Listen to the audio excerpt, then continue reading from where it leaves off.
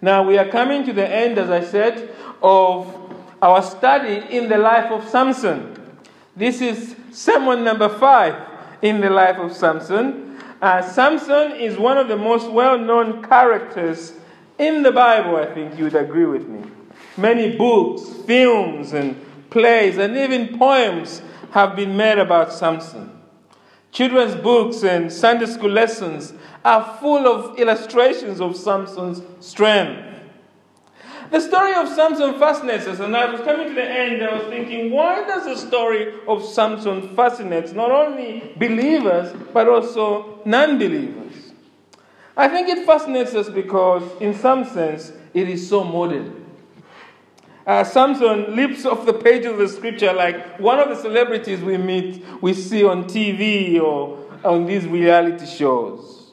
The newspapers love celebrities, don't they? They love celebrities, and when they explain to us celebrities, they particularly like celebrities who are so excellent in what they do, but have a deeply flawed character, especially when it comes to matters of sex and relationship. That's why the public loves Samson, because it reminds us of some of the characters we see in our tabloids. We think of Hugh Grant, don't we, being caught with that prostitute, Divine Brown, many years ago. We think of Tiger Woods and his many women. Samson sits alongside these characters. We think now, currently, of Harvey Weinstein. In many ways, Samson is so similar to these great people, but with a deeply flawed character, especially when it comes to women. The popular quote about Samson is that he's a he-man with a she weakness. He's a he-man with a she weakness. Some of you have been waiting for that popular line, so there you go, for what it's worth. A he-man with a she weakness. But I hope as we have been going through Judges, we are all growing and appreciating that there is more to Samson than that quote. The story of Samson is actually about Jesus. It is about how Jesus delivers us from the slavery of evil. Samson shows us that all of us are under the power of evil. But God, in His rich mercy, sets us free from evil in Jesus Christ. If you are in Jesus this evening, if you're trusting in Jesus as your Lord and Savior, then God has set you free from evil, from the power of evil. But even though God has set you free from the power of evil, the devil, we need to still hear this truth, because the devil does not want you to know this amazing freedom you have in Jesus. The devil is working very hard to enslave people and to make believers who are free live under the pretensions of his slavery. So my task this evening is very simple. As we come to the end of this life of Samson, I want to encourage you this evening, those of you who are truly trusting in Christ, to hold on to that freedom you have in Jesus. And I want to trust those of you who are still trying to decide, is Jesus for me, to see that there is nothing better than the Lord Jesus Christ. It is to Him we must trust. We need the freedom that He provides. So let's see how this final concluding episode of Samson encourages us in these areas. Look with me at verse 21 of Judges chapter 16. And the first point in your outline we learn from this passage is that evil enslaves us all. Evil enslaves us all. Now we have seen in Judges chapter 13 to 15 that God has raised up, as we've been saying, Samson as a deliverer of Israel. A one-man army. Not quite like a Rambo figure, but he's there. He's one man, mercenary, taking on the Philistines. But we saw also from the start that Samson is what? A walking scandal. Evil dominates his life. And particularly those of you who are here this morning, you saw how Samson plunged further in sin, helped by Delilah. Verse 1 to verse 21 explains that. Well, now Samson has been captured. We saw that this morning, and we see it again in verse 21. Samson has been captured by the Philistines in verse 21. Let's read that. And the Philistines seized him and gouged out his eyes, and brought him down to Gaza, and bound him with bronze shackles, and he ground at the mill in the prison. It is not enough for the Philistines just to put hot metal rods in Samson's eyes. They've done that. They've taken his eyes out. Very painfully, of course, for Samson. But they want to humiliate him by making him work as a slave. Do you know when they came to Delilah, what did they say? They said, get him to tell us his strength so that we may do what? Humble him. And they want to humiliate him. And this is what they are making him do, grounding at the mill. It's mostly done by women or an animal even. He's being worked out like an animal. And this terrible torture of Samson has gone on for so long now that Samson's hair is growing long again. Look at verse 22. But the hair of his head began to grow again after it had been shaved. We'll come back to that. But it seems, though, the point the author is making is that not only have they been humiliating for so long, now his hair is even growing now. He's no longer a threat, so they allowed him even his hair, which they worked hard to cut, of course, with the barber of Gaza. But now they've allowed it to grow. He's no longer a threat. They've humiliated him, and they're letting him be. But they have not forgotten about him. What they're now doing is they're preparing a celebration. They want all the leaders now to gather and to congratulate themselves for capturing Samson and humiliating him, and to pay homage to Dagon, their god. Look at verse 23 to verse 24. Now the lords of the Philistines gathered to offer a great sacrifice to Dagon, their god, and to rejoice. And they said, our God, that is Dagon, has given Samson our enemy into our hand. And when the people saw him, they praised their God. They worshiped their God, really. For they said, our God has given our enemy into our hand, the ravager of our country, who has killed many of us. Now let us know that what they're doing here is they're having a party, celebrating the capture of Samson. But we should be under no illusion that this is just an harmless party. No. Dagon is the god of fertility. This is their idol. And like all idol worship, what they are really doing is demonic worship. Because the Bible tells us in 1 Corinthians chapter 10, verse 20, what does it say? What pagans sacrifice, they offer to demons and not to God. And Paul warned the Corinthians, I do not want you to be participants with demons. I mean, this is not very politically correct, but it's the truth. The truth is that all false religions worship demons. This is the case with Islam. It is the case with Hinduism. It is the case with any other religion. It isn't simply a competing of worldviews. No. The Bible is clear that behind all of these false religions is a demon or demonic worship. It is demonic. The Bible says the only true God is our Lord Jesus Christ. And we see here that the Philistines are not just bowing down to demons. They are claiming this Dagon, this demonic figure, has defeated Samson and by extension defeated the God of Israel. That's what they claim now. Now, we know the backstory, don't we? And they know that as well. We know this is foolish. Because we know how Samson has been captured. He's been captured by them, pumping money on Delilah, and then Delilah hoodwinking Samson. So there's nothing magical about what's happened to him. But more importantly, we know that God has given up Samson. And that he's in the hands of the Philistines because God wants to discipline Samson. So it's the Lord God of Israel, the one true God, that has given up Samson. And they know this as well, to some degree. But they seem blind to it. Let us note here clearly that this is what sin has done to all human beings. You see, sin not only wrecks a person spiritually, but it also wrecks us intellectually. We might even say sin is anti-intellectual. What I mean by that is that our sinful nature has degraded our capacity to think clearly about God and our situation. When Adam fell, it's not just that we put on a sinful nature. We put everything about us, even our thinking, became corrupted. And this is why it is very hard to even reason with people to make them see their sin and to make them repent, to challenge them about their repentance. Why? Because a sinner doesn't think right even about himself. He's blind to the truth, just as the Philistines here are blind to the truth. Only God can open the eyes of sinners. People are born spiritually foolish.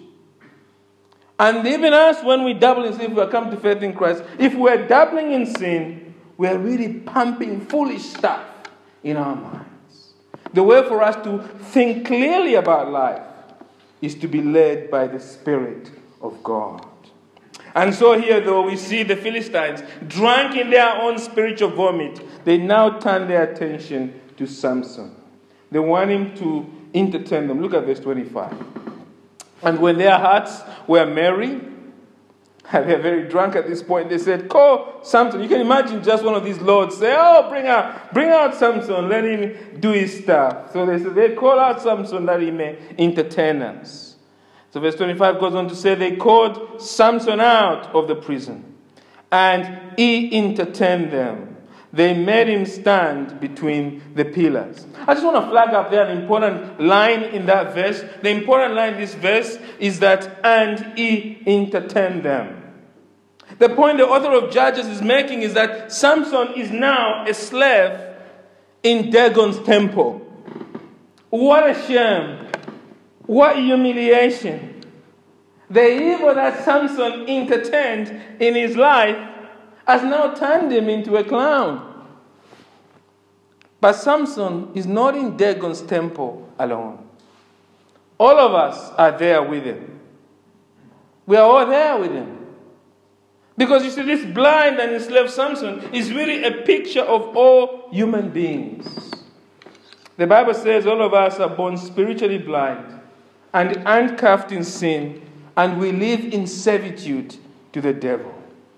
2 Corinthians, if you turn with me there, chapter 4, verse 4 says this.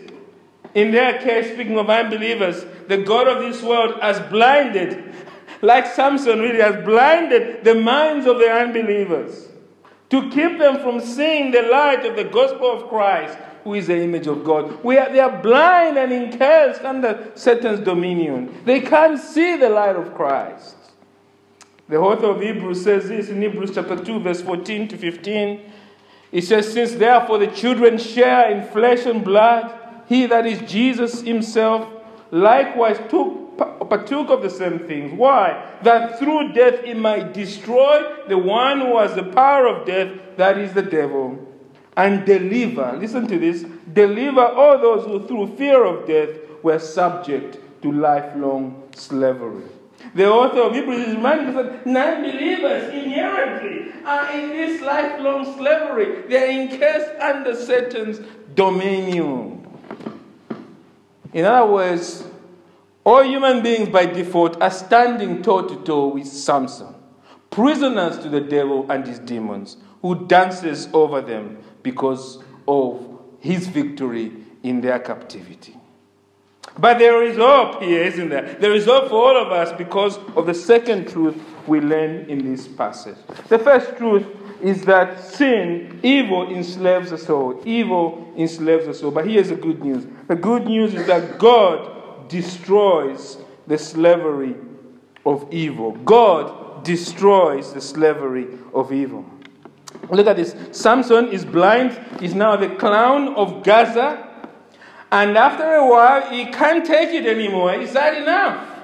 So he asks for what we might say a commercial break. He needs a bit of light relief to rest a bit. Look at verse 26 to 27.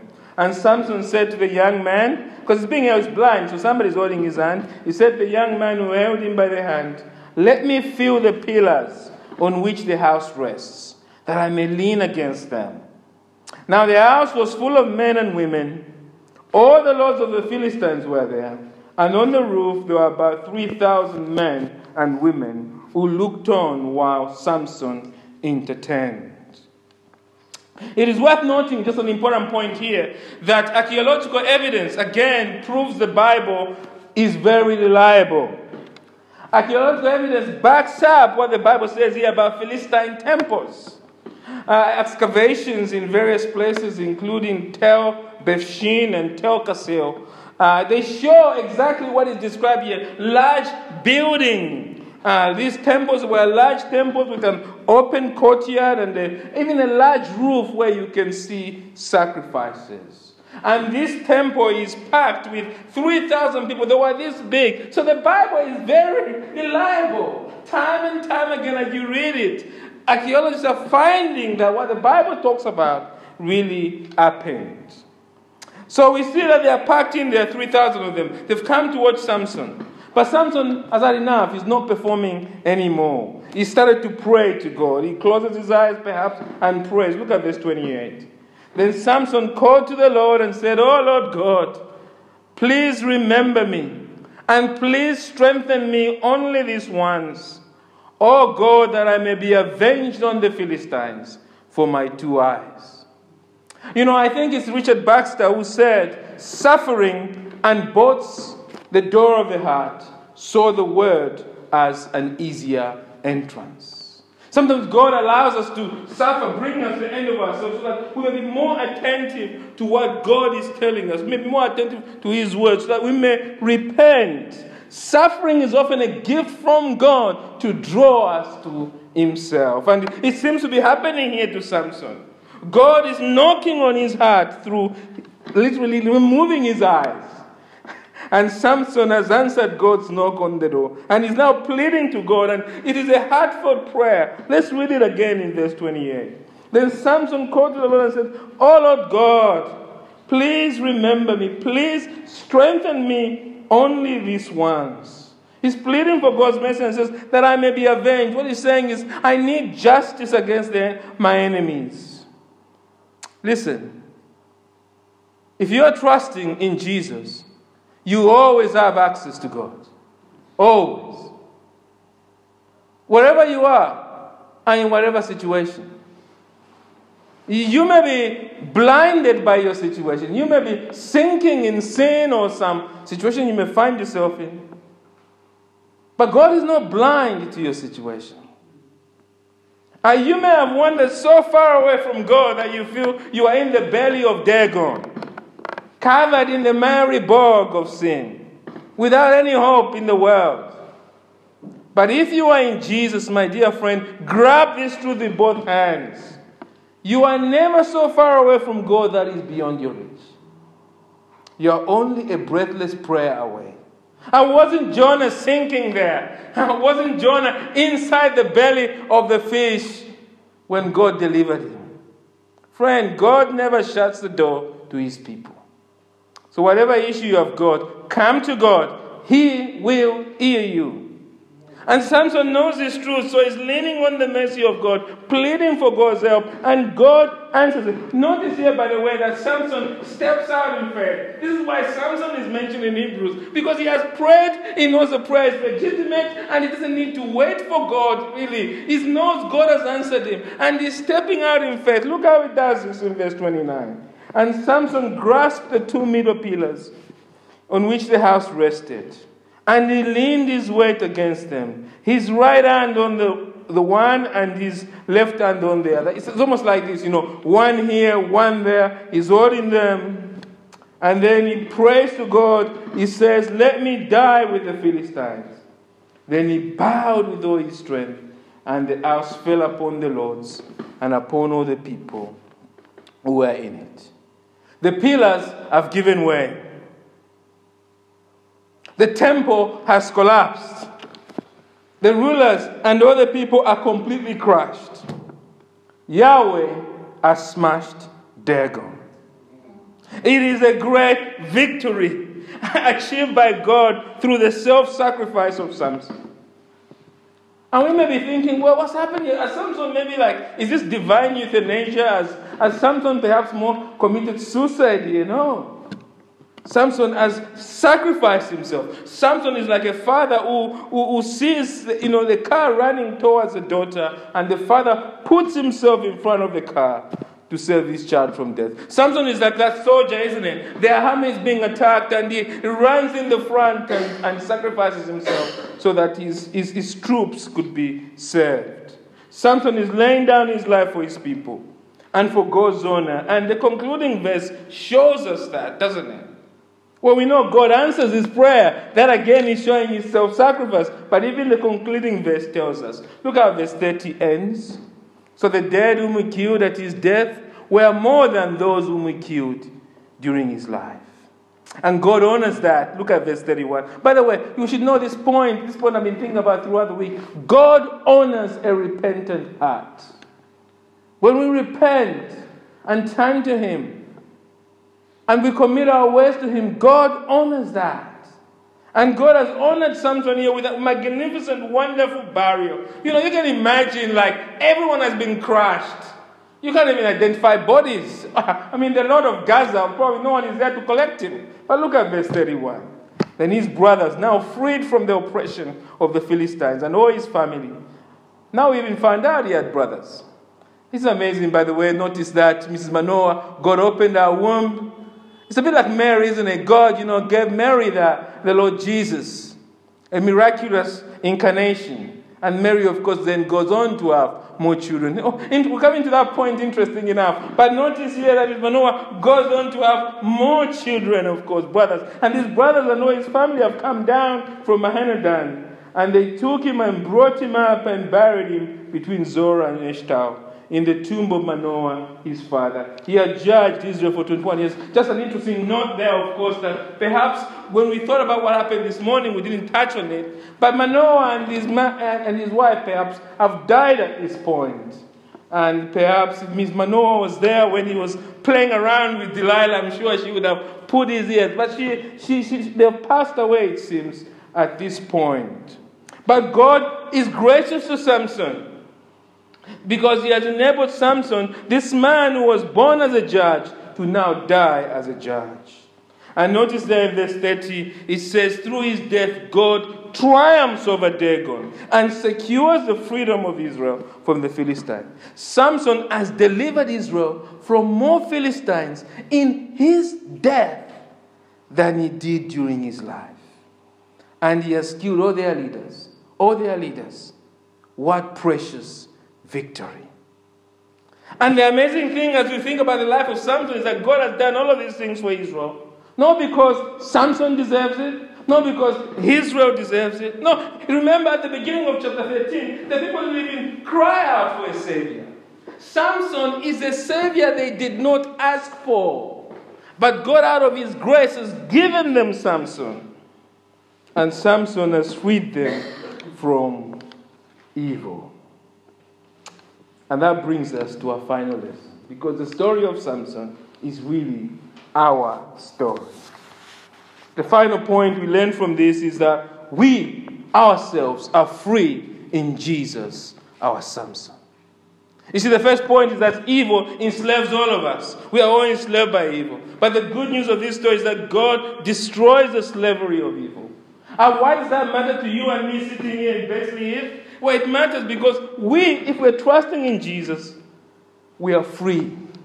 Jesus is our Samson. This series in Judges has taken the words of our Lord Jesus in John 5, verse 39, seriously. What does that verse say? It says this: you search the scriptures because you think that in them you have eternal life. And it is they that bear witness about me. We have taken it seriously that all the judges, including Samson, points us to our Lord Jesus. And I hope as we have gone through the life of Samson, you have already seen for yourself the many beautiful portraits of Jesus. There are just so many of them. And I hope you've been pointing out, that points us a bit to Jesus. So a recap, in chapter 13, we see Samson chosen to be the savior of Israel before he is born. God miraculously, as I said, opens the barren womb of Mrs. Manoah. In the same way, our Lord Jesus, our greater and better Samson, is born a Savior. Jesus comes to us by God miraculously opening Mary's virgin womb. You see how Samson points us forward to Jesus. In chapter 14 and 15, we saw the miraculous power of Samson. We saw Samson tear apart a lion. We said, what is that all about? And then he goes on to kill 1,000 Philistines with the jawbone of a donkey. Such miraculous show of strength. What is that about? Well, those things are pointing us forward to Jesus, the true Lion of Judah, who crushes the pretending lion. You know what Pastor Gavin talked about? That Satan rose, Satan pretends to be this lion. Well, we see in Samson pointing us forward to Jesus, who crushes the lion. Jesus, you see, is the true Lion of Judah. In chapter 15, we see Samson betrayed by his own people. And he was betrayed to a foreign power. Do you remember when the 3,000 men of Judah came? And they handed over Samson at Lehi, bound. Well, this points us forward to Jesus, doesn't it? Jesus comes into this world, betrayed by his own people. The Jews handing him over to the Romans. In chapter 16, we saw this morning Samson betrayed by Delilah for money. He's betrayed by someone so close to him. And I hinted on that point that it's very chance that even Delilah perhaps is Jewish, is an Israelite. Well, it doesn't matter. The big point is that Samson is betrayed by someone close to him. Well, our Lord Jesus was betrayed by someone close to him. By his disciple Judas.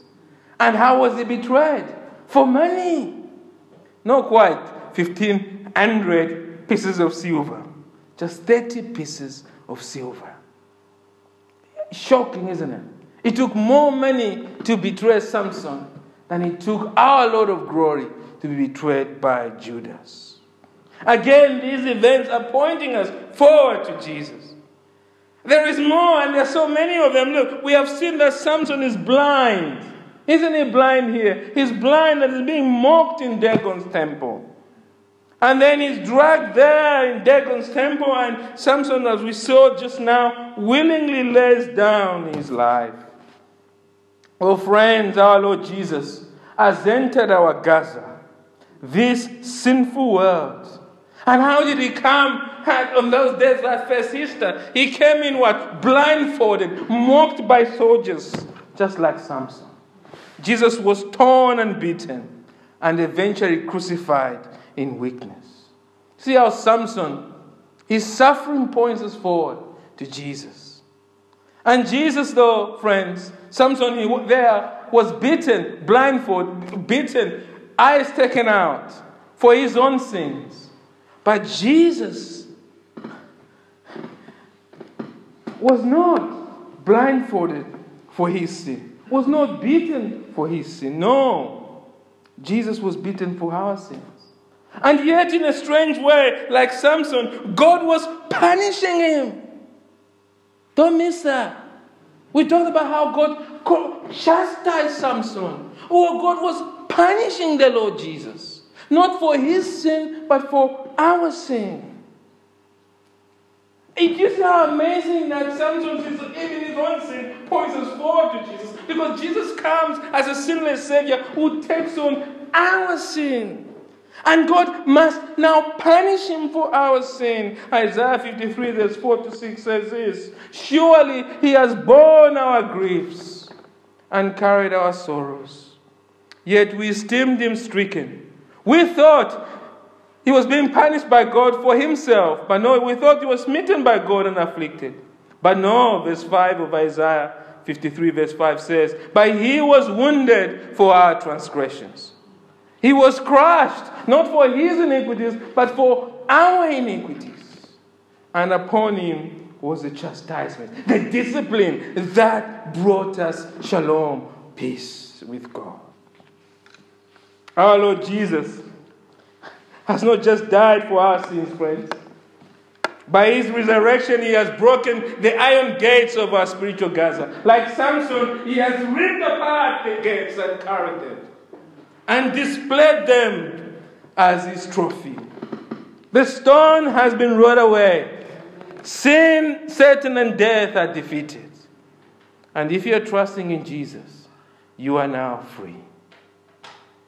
Paul writing to the church at Colossae says this: he has delivered us from the domain of darkness and transferred us to the kingdom of his beloved Son. Jesus has plundered Dagon's kingdom and set captives free.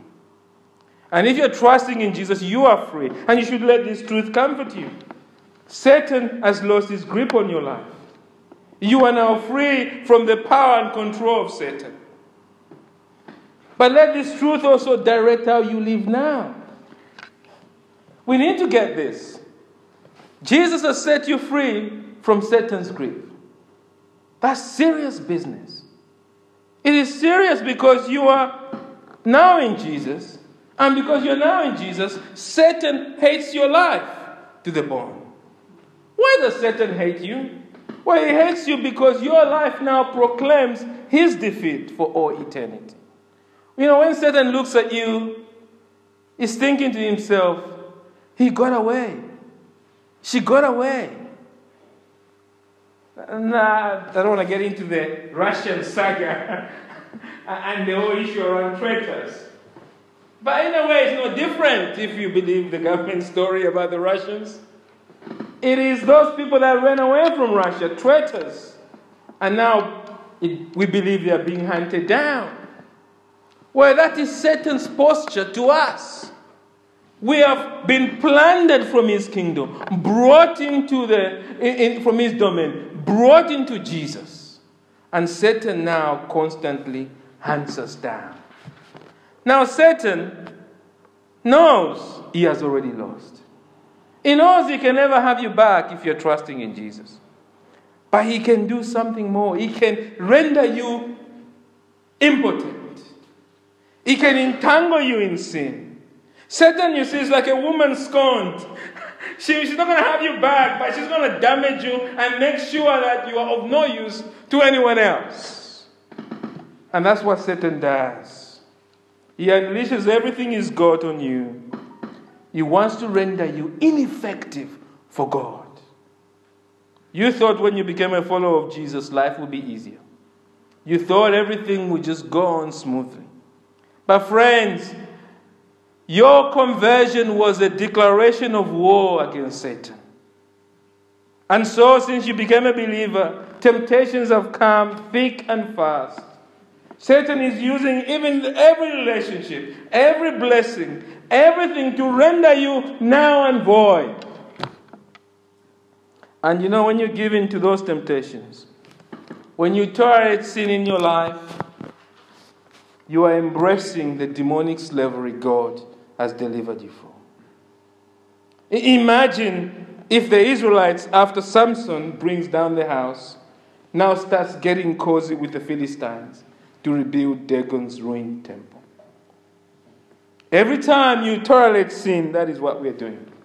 We are foolishly going back to the old life of slavery to evil. I mean, this is why we say good works don't get you to heaven. And you do good works because it's so foolish doing the opposite. It is madness to live in sin. And yet, if we're honest, we're also susceptible to this pool of darkness. You know, there are times when we tolerate the works of Satan. There are times when the old life tempts us. There are times when we take our hand off the plow and foolishly wallow back in Dagon's temple. And as we sit here this evening, some of you perhaps are in Dagon's temple. You're trusting in Christ, but yet you are willingly allowing Satan to snuffle out your love for God. You know, when you became a Christian, you loved Jesus so deeply. When you sinned, you quickly confessed your sin. Your heart was broken for God. You attended every Bible studies. You surrendered all your possessions, so to speak. They were at your disposal to those who could be helped. You opened your homes and allowed everybody to visit you. You spared time to visit others. If somebody offended you, you quickly forgave them. If somebody new came in the church, you looked out on how they can be cared for. You shared Jesus with joy. But times now have changed. Satan has you ready and bound. Dagon's crows are crouching for you. And now what you find is that you're not seeking to disciple anyone. You rarely share Jesus with others. Things that are not so central to the gospel have become very big. Dagon has struck and has rendered you ineffective for God. Oh, my friend, recognize how far you have fallen. Cry out like Samson. Oh, Lord, remember me. Please, God, strengthen me just once more. Friends, that's a prayer the Lord answers. If we cry out to God like that, He will hear us. Why? Because we are His children and we have received victory in Jesus or Samson. And so let's cry out to God this evening. Let's ask Him to strengthen us like Samson. But if we're not even bothered to cry out to God to strengthen us, churches are full of people who are not crying that prayer. They are not crying that prayer. And if they're not crying that prayer, sermon after sermon for God to strengthen them, they are just comfortable with Dagon. Then we know, friends, we know, don't we? There's something wrong there. Something is wrong. Because if you're not willing to surrender, as Samson does, to die to self, as Samson does, so that God's victory may be demonstrated in us. I think there's another sermon in that. We're not going to do that this evening. But notice how victory comes to Samson. It comes only by Samson dying to himself. It's so New Testament. Of course it is. The Bible is one story. But that's how we achieve victory in our Christian walk. Total surrender to Christ. So let us ask that God helps us. Because if we are not doing that, then we do not know Jesus. And if we do not know Jesus, then we only need to look at Dagon's temple. See the end of all who oppose God. The 3,000 souls lying down there, pointing us to eternal torment and judgment on those who oppose God's rule. They are crushed by God's wrath and now in hell forever. But thanks be to Jesus, who loves us and has freed us from our sins by His precious blood. Amen.